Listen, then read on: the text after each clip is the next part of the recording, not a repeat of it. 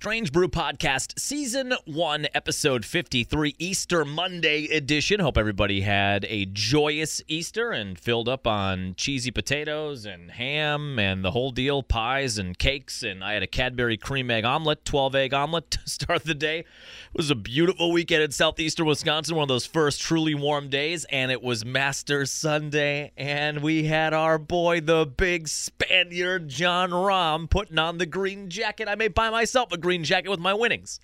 We'll discuss that. The Brewers had a nice weekend, too. Lackluster Saturday, but took a series against the Cardinals. Pivotal early in the year. Beautiful start for them, 7-2. The Bucks, we know, are the 1 seed. We have a little bit more clarity now on the play-in tournament, and we'll break down potential first-round matchups for the Bucks. We do know Game 1 will be on Sunday, time TBD. Let's go.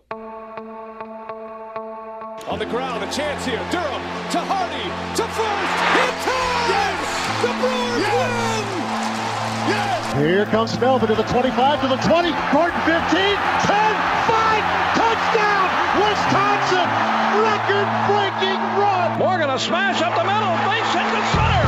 Here comes Gomez around third. A throw and the Brewers win! Here's the snap. He looks, he throws, and and there is your Super Bowl dagger. Booker the drive, gets inside, leans in, knocked away and stolen by Holiday. Phoenix has to foul on a pinnacle ball, throws it down. Swinging fly ball in the right center. Broxton is there, and they're the champions. They have done it. It's been a 50-year journey. Wisconsin, we've got a room at the top of the world tonight. The Milwaukee Bucks are NBA champions. Yeah, you know we're going to start with Masters Sunday. What a day. What a day. Let's just play this right out of the gate. Oh, man. Oh, I finally cashed one. We finally cashed a major championship ticket. Jon Rahm. I couldn't believe it. Be dancing around like this all day. Do the Shane McMahon shuffle out there. Just a couple of Johns helping each other. A couple of Johns with no room for H's helping each other out on a Sunday afternoon. Real quick, as a side note, I'm not going to say let down. I'm not going to say I was let down at Easter. But, you know, sometimes Master Sunday and Easter Sunday coincide. Not every year, but that does happen. It does take away one of the great Sunday naps. One of the great naps of the calendar year is the Masters Sunday nap. And the Masters Saturday nap is pretty good too, but it's nothing like the Masters Sunday nap. When the Masters is the only thing happening on a Sunday, on a spring Sunday, you always get to drift off around noon 30, 1 o'clock. You're in and out for a couple of hours. You get that stage 5 Masters REM sleep. And when you come to at 3 or 3:30 or 4 o'clock, then it's go time. It's the final 2 hours of the Masters, and it's a battle for the green jacket. Well, when Easter is happening on the same day, you're hanging out with family and friends, and we had a great time. We hung out with my wife Lindsay's folks down in Franklin. It was a great day, a lot of great food, but it does kind of take away that Masters Sunday nap, doesn't it? You kind of feel like you lost out a little bit there. But what we didn't lose out on was picking a winner. Winner, chicken dinner. Plus 1,300 Jon Rahm when the tournament began. As we discussed on Friday, I've been doing this for years. So really, if you totaled up the amount of times that I bet on a golfer in a major tournament and the amount of times we've lost, this is the first one we've won. If you tallied it all up and you really thought about it, which I try not to do, I try not to think, period, we're probably at a break even. I've been doing this now for 5 or 6 years. Every major championship, and sometimes you throw in like the Players' Championship or something like that, or the Ryder Cup when that's happening. You bet on a golfer. I know the Ryder Cup's different, but you bet on a golfer to win the entire tournament, and it's just tough. It's tough to do because the field is so deep, and you end up getting these guys that come out of nowhere, or all of a sudden it's a bad weather day, which we saw. You can't plan on a lot of that stuff. And for that reason, even if you pick the favorite in a golf tournament, it pays a ton. Rory was the favorite at plus 725, and I don't think he even made the weekend, did he? I'm pretty sure he didn't even make the weekend. Maybe he golfed a little bit on Saturday morning because there was a carryover because of how bad the weather was late Friday and early Saturday. But I don't believe Rory even made the cut. That's how tough it is to pick a winner in golf. You could pick the favorite, and he doesn't even make the cut. Has a couple of bad rounds, and he's out. But we got in on the big Spaniard at plus 1,300. The first time I felt really good about it, and during Friday's podcast, we were breaking down the first round where he was in it, tied for first after day one, despite a double bogey on hole one. I thought the whole thing was deep sixth right there. But he got to 7 under after the first day, was tied for first place, but you still never know. There's a lot of golf to be played there. The first time I really started to feel optimistic about him actually winning was probably Saturday morning. Lindsay and I were watching the carryover second round very early on Saturday with the rain and the wind and all that kind of stuff on Saturday morning at the Masters, and Tiger was finishing his second round. Tiger, real quick, you just know Tiger did not want to make that cut. He's going to tell you he wanted to make that cut, but he had the look of a man who the cut was +2 or was going to be +2, and he was at +1. Then he had a bogey, and he was sitting right on the cut line at +2. And on 18, he had a couple of bad shots and bogeyed, and he was +3. You just know, even though it would have ended his streak of making the cuts, for how miserable the weather was and how in pain he looked, not with his knee injury apparently, but with that plantar fasciitis or whatever that's called, plantar fascia. I didn't realize that that's something he's been dealing with too. He looked so cold and wet and miserable and in pain. When he missed that shot on 18 and got to +3 and it looked like he was not going to make the cut, you have to feel in his soul he was thinking, thank the good Lord on the day before his resurrection, thank little 8-pound, 6-ounce baby Jesus that I can just go into the locker room, get in a plane, and go home and relax for the rest of the weekend. And then his buddy, Justin Thomas, bogeyed, and that set the cut line to +3. So Tiger probably getting ready to get in the car and go home. They knock on his door and say, hey, guess what? Good news. You made the cut. You get to go back out and play 18 holes of golf after you just played 5 in the cold wind rain. Oh, good. I'm so excited. But we were watching that on Saturday morning, and then after they wrapped up round 2, and there was a break before round 3, there was just a little vignette about Jon Rahm and how Jon Rahm, who's a Spaniard, his idol was Seve Ballesteros, 5-time major champion, 2-time Masters champion. I believe he won both in the early 80s, I want to say. But he is a Spaniard, too. Obviously, somebody of Spanish descent you're going to look up to, one of the great Spanish golfers of all time. Well, it was Seve's birthday. He passed away really young, mid-50s. And it would have been Seve's birthday on Sunday, on Masters Sunday, on April 9th. April 9th was Seve Ballesteros' birthday. When I heard that storyline, and I know that doesn't really have an impact on what happens on the golf course or how a tournament is won or how a game is won, but in a different way it does. In a different and more real way, it absolutely has an effect. It's the storyline effect. It's the narrative, the Vince McMahon effect. When I heard that his idol would have had a birthday on the day where he could have won his first green jacket, and the fact that he was already in second place, I thought, oh boy, that storyline is just delightful enough to eat. Come on, that has to happen now. When they brought that up, I thought, oh boy, I think I've got a real chance here. And we got to Sunday, and he was down early.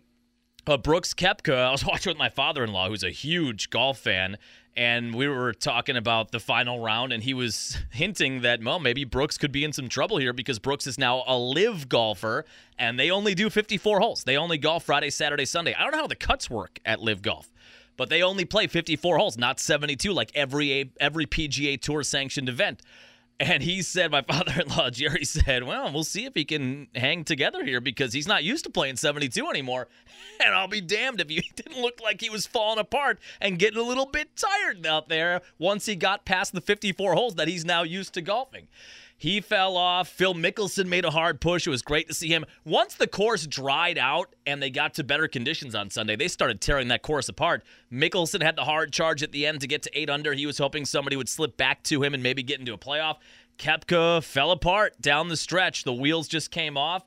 Rahm was steady, and that's one of his best attributes. He's just a steady golfer. That's why he is one of the guys people bet on to win tournaments because he's very steady. His short game's good. He's been good with the putter, and he just didn't make any mistakes. He made a couple of nice shots, but he ultimately just didn't make any mistakes. And once they got to 14 or 15 or whatever, amen corner, and he had a 4-stroke lead, and the lead was over Mickelson. It wasn't even over Koepka anymore. It was over Mickelson, whose day was done.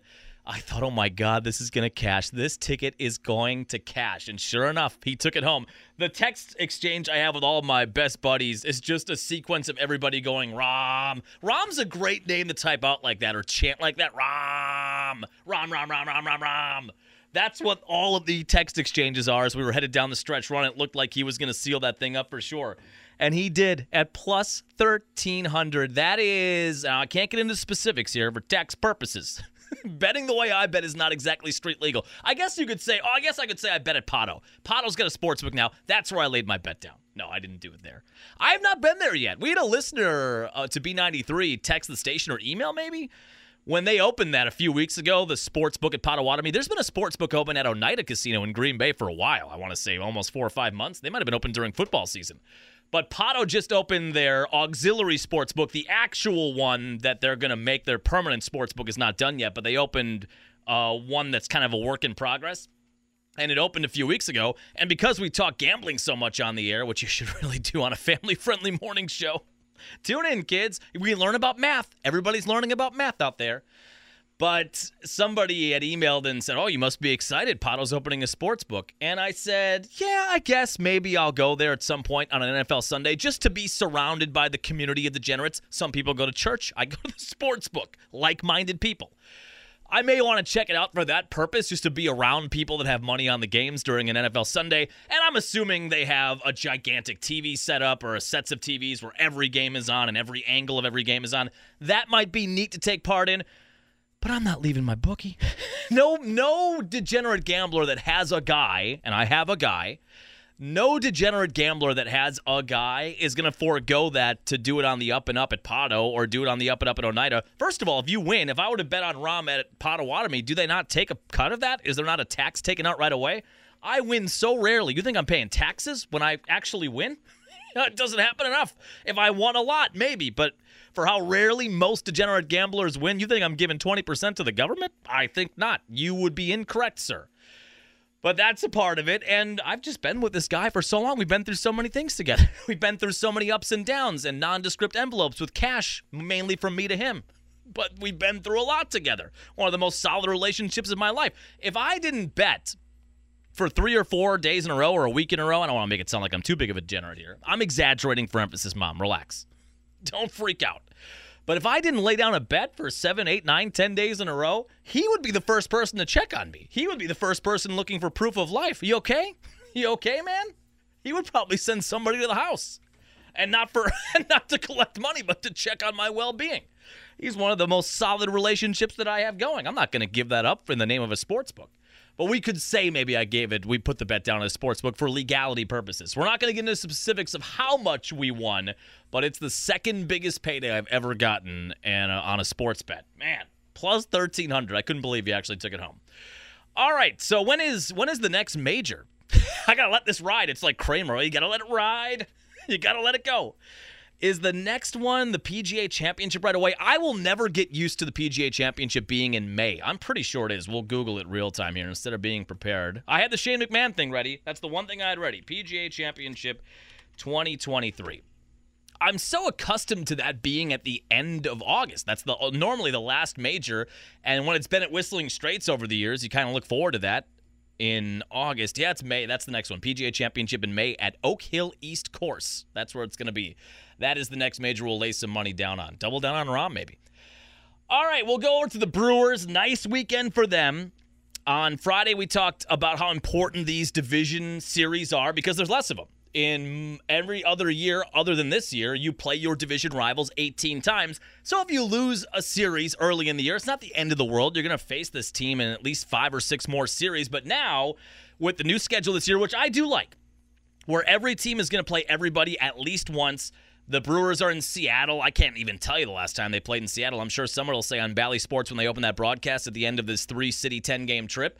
I like that, though. I like that they're mixing it up, and you're seeing a lot of different opponents at AmFam Field. You're seeing the Brewers play in a lot of different places now as everybody's playing everyone. But that also means the division matchups, there are just less of them. There are only 13.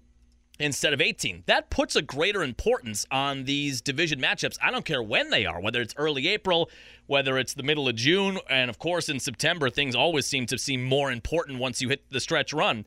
But they're big, and it's big to win a series, and they did just that. They took care of business on Friday, a 4-0 win. Willie Adames hit his first home run. He got to don the cheesehead for the first time. Outstanding start from Woodruff. They kind of got after Jack Flaherty. Not a ton, but they did enough, obviously, to win. And Flaherty is a guy who has had a mastery over the Brewers over his time in St. Louis. Just one of those guys like Wainwright and Carpenter years ago. It seemed like he had taken the baton as a guy that every time he faced the Brewers, they couldn't touch him. Well, they did enough, and Woodruff was spectacular, and the bullpen again was locked down. They get the win on Friday. Saturday was a clunker. Eric Lauer, his first couple starts haven't been great. It wasn't terrible in Chicago. Just doesn't seem to have the zip on his fastball. He did talk about that at the end of the game on Saturday as the Brewers lost 6-0 on Saturday. And there's always concern when you have a starting pitcher who you're used to seeing throwing 93, 94 miles an hour, and he's only throwing 90 or 91. Freddie Peralta, it's always a concern when you see that, especially with the arm injuries. Now, how good was he on Sunday? We'll talk about that in a second. But you know what I mean? When you see a starting pitcher 3 or 4 miles per hour lower on their fastball than they typically are, you do start to get worried about shoulder issues or elbow issues. He just said it's a mechanics thing. It's finishing his pitches. He's got to get better at finishing his pitches. He didn't seem worried about it at all. I'm sure he'll be fine. As we talked about with Burns, early in the year, you have a couple of bad starts, and the ERA is sitting at 9 or 10. It's easy for fans to get panicky. He'll be okay. He was pretty good at Wrigley in that win. What was that, on the Saturday of opening weekend or the Sunday of opening weekend? But he didn't have it. It didn't matter anyway. The Brewers couldn't score. Jordan Montgomery, who, like Jack Flaherty, owned the Brewers down the stretch run last year when they picked him up from New York for basically nothing. The Cardinals, some of the dark magic that happens there, they get Jordan Montgomery basically for free. They got Nolan Arenado basically for free. The first year Nolan Arenado was in St. Louis, Colorado was paying his entire salary that year. What were the Rockies doing there? You give up a guy who's going to be a certain Hall of Famer, probably first ballot. He may be a unanimous entry into the Hall of Fame with how good he's been. Power-hitting third baseman, Gold Glove third baseman, and they just gave him away. But Jordan Montgomery got the win against the Brewers on Saturday. The biggest part about Saturday was the Giannis Brewer jersey. Does anybody out there have one? We didn't go on Saturday. The first 30,000 in attendance, and it was a straight-up sellout on Saturday, 44,000 or whatever it was. The first 30,000 got those Giannis jerseys. I was seeing pictures on Twitter that looked like the Field of Dreams line at the end of that movie where they were in the parking lot. They were probably thousands of people deep trying to get in and get one of those Giannis jerseys. I've never seen lines like that, but if anybody out there has one that they want to sell, I happen to have come into a little bit of money recently. I would be willing to pay for access to one of those extra large Giannis jerseys. From what I understood, they were extra larges or mediums. So I'd have to go XL probably. But that was very funny on Saturday. If you loaded up Twitter, what time was the game? 6 o'clock? At 4:30. At 4:15, people were lining up to try to get that jersey. And then on Sunday for the rubber match, Freddie Peralta, 2 starts into the year. He looks outstanding. Now his velocity is up, whereas Lauer's is down. Fastball, Freddie's got it cooking. He's a guy who normally rides in that 91, 92 miles per hour, which does make it amazing. The amount of swing and miss stuff that he has and the amount of swings and misses and strikeouts he gets, you would think he has an overpowering fastball, but he does not. It's got to be deceptive the way that he throws it or how he hides the ball when he throws it. I know he throws it high in the zone a lot. I don't know, but he's not a guy who's throwing blinding speed. Sunday he was 95 or 96 pretty consistently, but he's a few ticks up on the fastball, whereas Lauer is down. Peralta had that uneven year last year. He was so good in 2021 like the entire staff was. He was undermined a bit by injuries last year. Uneven year, but his first 2 starts have looked as good as we've seen. Freddie only gave up 1 run. You had the home run from Adames, his second of the weekend. Yelly went deep and had 3 hits. I'm not going to say he's back. Don't say he's back, but maybe. I don't know.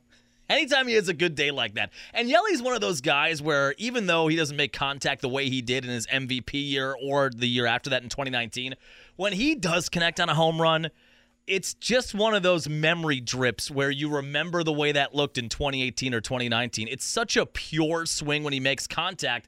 It's hard not to fall in love with it again every time he hits one. He's only hitting 13 or 14 a year now as opposed to 35 or 40 or whatever he hit in 2019, 44 before he got hurt in the last month of the year. When he hits one, it's hard not to think, ooh, maybe. 3-hit day yesterday and a home run, and Peralta was great. And the bullpen hasn't given up a run yet. Knock on wood if you want. They're going to give up runs eventually. There's no way you're going to mush that.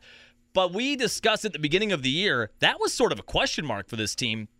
Not so much the offense, which you figured at some point would put some runs on the board, even though they, again, last year did not hit for a lot of contact toward the end of the year and did struggle to score runs. But you hoped with the young guys coming up and maybe a reset and no shift and the pitch clock, that would all help the offense. The strength of this team is the starting rotation. But at the beginning of the year, you did kind of wonder who are going to be the guys in front of Devin Williams.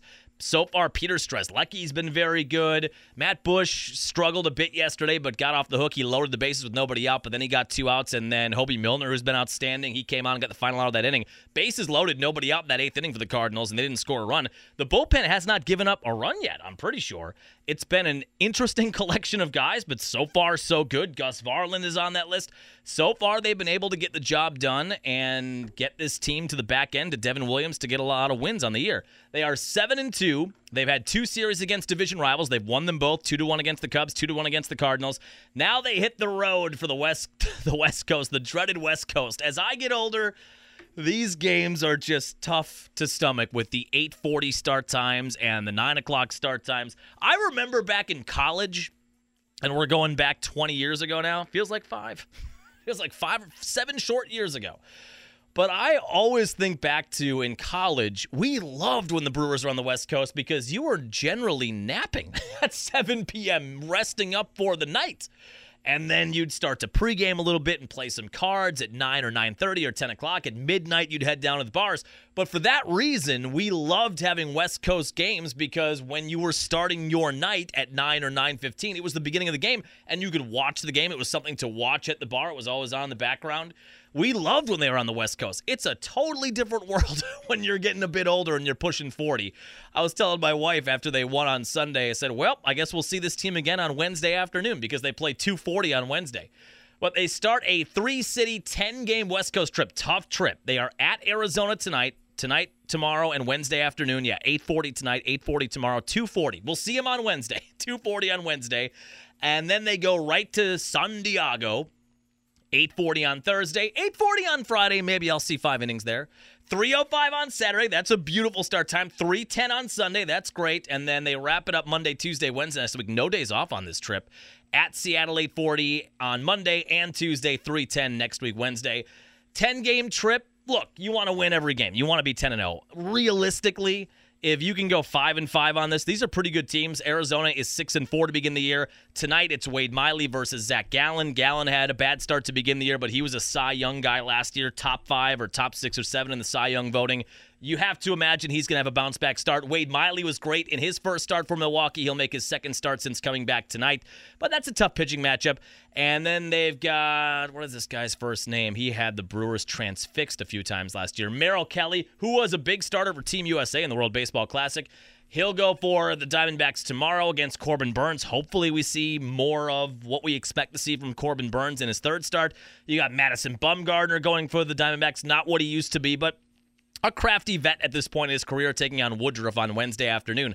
These are going to be tough matchups. The Padres are considered an NL West contender to win that division from LA.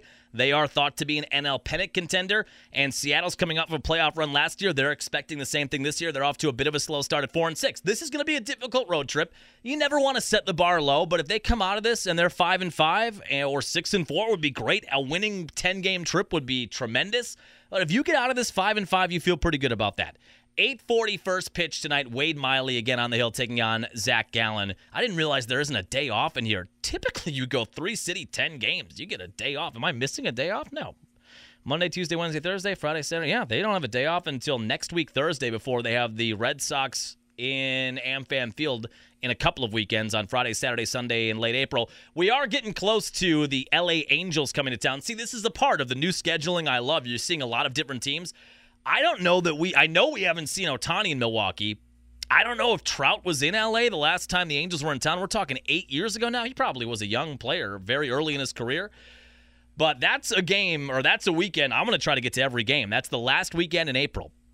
the Angels at AmFam Field to see Trout and Ohtani. Hopefully Ohtani pitches one of those games, but you just don't get those chances to see those guys all that much. But with the new scheduling now, you'll get that chance more often. They'll be in LA then next year before they're back in a couple of years. But yeah, that's a series I want to go to, at least a game, hopefully two, and maybe even the whole series. That's not that far off at the end of the month. All right, we'll wrap up on the Bucks. They went full rest. We discussed that on Friday. Will they do the rest versus rust thing? And they are going to deal with whatever rust they have to deal with once they get to the playoffs on Sunday. We do know Game 1 is on Sunday. Time is TBD, but Game 1 will be Sunday at Fiserv Forum. We have a little more clarity on the play-in tournament. It gets started on Tuesday. On the Eastern Conference side, the Hawks and Heat are battling for the 7 seed. That's the 7-8 matchup. And on the Western Conference side, the Timberwolves. What a weird day they had. If you were on Twitter at all, they had a straight-up brawl in one of their timeouts. Rudy Gobert and Kyle Anderson, throwing fisticuffs, 30-style boxing. That can't be good. But they take on the Lakers in L.A., and LeBron is back. Boy, I'll tell you what, you could parlay, if you want to do a gambling pick, I would just, on Tuesday, I would parlay the Heat and the Lakers money line. They're both 5-point favorites. Or LA's 6-point favorites, Miami's 5-point favorites. If you just parlayed the outright money line there that they both win, you probably pay a little more than 1-1. I'll probably do that. But the Hawks and Heat are first up on Tuesday, 6:30. The winner of that game is the 7 seed. That means the winner of that game will take on the Celtics. We're hoping for the Heat there. The Heat aren't what they were last year. The Heat were the 1 seed last year, were they not? The Heat were the 1, Celtics were the 2, and the Bucks were the 3 seed last year. Clearly, they're not that kind of a team this year, but they still have Bam Adebayo, and they still have Jimmy Butler, and a lot of those players that were the 1 seed last year, they are still there. Eric Spoelstra, in my opinion, is one of the best coaches, if not the best coach in the NBA, for a lot of reasons. You want the Heat to win that game if you're a Bucks fan, because you want the Celtics to have to deal with the Heat. The Heat can probably beat Boston 2 games, maybe. They'll beat them at least once, and they could beat them 2 times. You want the Celtics to have to go through the toughest ringer that they can go through, and that would start with the first-round matchup with Miami. If it ends up being Hawks and Celtics, I would expect the Celtics to sweep that series. You want the Heat to win that game to put the Celtics in the toughest possible position at the beginning of the playoffs. That's the first game. Then Timberwolves and Lakers that night. Yeah, I love the Heat-Laker parlay there. Then on Wednesday, it's the 9-10 matchup, Bulls and Raptors. I would guess the Raptors are going to win that. On the Western Conference side of things, Thunder and Pelicans, I have no read on that game whatsoever.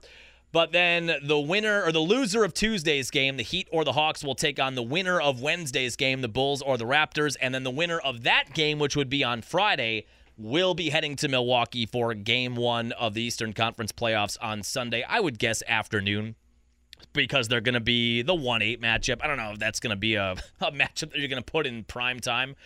I would think Clippers-Suns on Sunday will be prime time. Yeah, I think we're probably looking at about 2 o'clock start time on Sunday. We'll see when the official time comes out. But that's how things break down. Winner or loser of the Heat and Hawks matchup will take on the winner of the Raptors-Bulls matchup on Friday. Winner of that game will be headed to Milwaukee. I still think the Bulls is the team that we want to see, just because of the way they handled the Bulls without Giannis and without Middleton. And the Bulls are fully healthy and appeared to be trying to win on Wednesday. And the Bucks, that was last week, and the Bucks still won that game by 13 points, 105-92. They don't have the offensive firepower. The Raptors are always going to scare Bucks fans a little bit because of the playoff history against Toronto in 2019 and in 2017, one of the first Giannis playoff years. They won those early games in Toronto and then got swept after that. The history there isn't good. They still have some of those characters from the 2019 team, Fred VanVleet and Pascal Siakam, and they've got some of those guys. They're not what they were then, and I'm not worried that the Bucks would lose a series to any of these teams. None of these teams are going to be able to beat the Bucks 4 times in 7 games, barring some major injury to Milwaukee. You always have to throw that caveat in there. But I just don't see any way any team beats the Bucks 4 times in 7 games with that cast of teams. But the Raptors, because of the past, haunts you a little bit. And the Hawks, I don't know. It's a rematch of the 2021 Eastern Conference Finals. 2 teams have gone in different directions. The Bucks have stayed solidly at the top of the East since then. And for whatever reason, the Hawks just haven't, and they haven't lost a lot of those guys. That's pretty much the same team. And they picked up DeJounte Murray from the Spurs in the offseason, a 20-point scorer. You thought that would give them an added boost with Trae Young and that dynamic backcourt. Just hasn't worked out. And they've got a new coach. They fired Nate McMillan. Quinn Snyder, the former Jazz coach, is the head coach now. But a lot of those players that were in the Eastern Conference Finals in 2021, Capella and Trae Young, and who's their center, John Collins, they've got a lot of those guys still there. I still don't think they'd give the Bucks too big of an issue if you end up playing the Hawks. And then what's the other team? The Heat. I just don't want to deal with them. You want the Heat to be going to Boston for Game 1 on Sunday. I want the Heat to have to go through Miami, or I want the Celtics to have to go through Miami and have to go through Philly just to get to the Eastern Conference Finals and Milwaukee. But we'll know Friday night who the Bucks will have coming to Fiserv Forum on Sunday. And yeah, there's a chance you're going to have some rust on Sunday for the first quarter, the first half. I don't know that they're going to give away a game because of rust, but prepare yourself if you're a Bucks fan. Prepare yourself, steel your mind for playoff basketball A, which is a slower game. It's a knockdown, drag-em-out fight. Points are hard to come by. It's not quite what you see in the regular season. You got to remember back to 2021 and a little bit from last year, too, of how difficult these matchups are and how anguishing they are to watch. Well, get yourself ready for that, and then just prepare yourself now for a lot of missed shots in that first quarter on Sunday and maybe even in the second quarter. Don't panic if they're down by 10 or 15 early. When you've got a team that's playing this week and playing multiple games this week coming into Milwaukee on Sunday, there's a good chance the Bucks could be in a hole early. They'll be okay. But prepare yourself mentally for that now so you're not freaking out on Sunday afternoon. That'll do it for us here on your Monday. We'll get back after it on Friday. We'll know what the game is then that will be on Friday night where the winner will take on the Bucks in Game 1. We'll catch up. I'll be catching up with you on the West Coast. We'll catch up with the Brewers, see where they're at about the three-quarter pole or the quarter pole of their West Coast trip. We'll discuss that on Friday. I don't anticipate any Aaron Rodgers Packers news. You see Odell Beckham sign in Baltimore, though. Oh, Aaron Rodgers was so sure, and the Jets were so sure that he was going to come to New York as soon as that deal got solidified, and he signed a one-year, $18 million deal. That's a gamble by Baltimore, especially considering they're not going to have Lamar, are they? I have seen some Packer fans float out, all right, well, Odell's in Baltimore now. Should we just do Aaron Rodgers for Lamar? Will the Packers will throw in their first-round pick with Aaron Rodgers and get Lamar Jackson? It's not going to happen. But everybody was so certain that they were going to sign all of his friends from Green Bay, and then Odell, who he's wanted for 2 or 3 years now, they were going to bring him in, and people want to play with Aaron Rodgers. Well, $18 million did a lot of talking for Odell as he goes to Baltimore. But the Jets' OTAs they start 1 week from today. The first OTAs for the Jets, not that Rodgers was going to be there for those, but they are 1 week from today, April 17th. We'll see if there's any movement on that. We'll chat with you Friday morning. Have a good work week.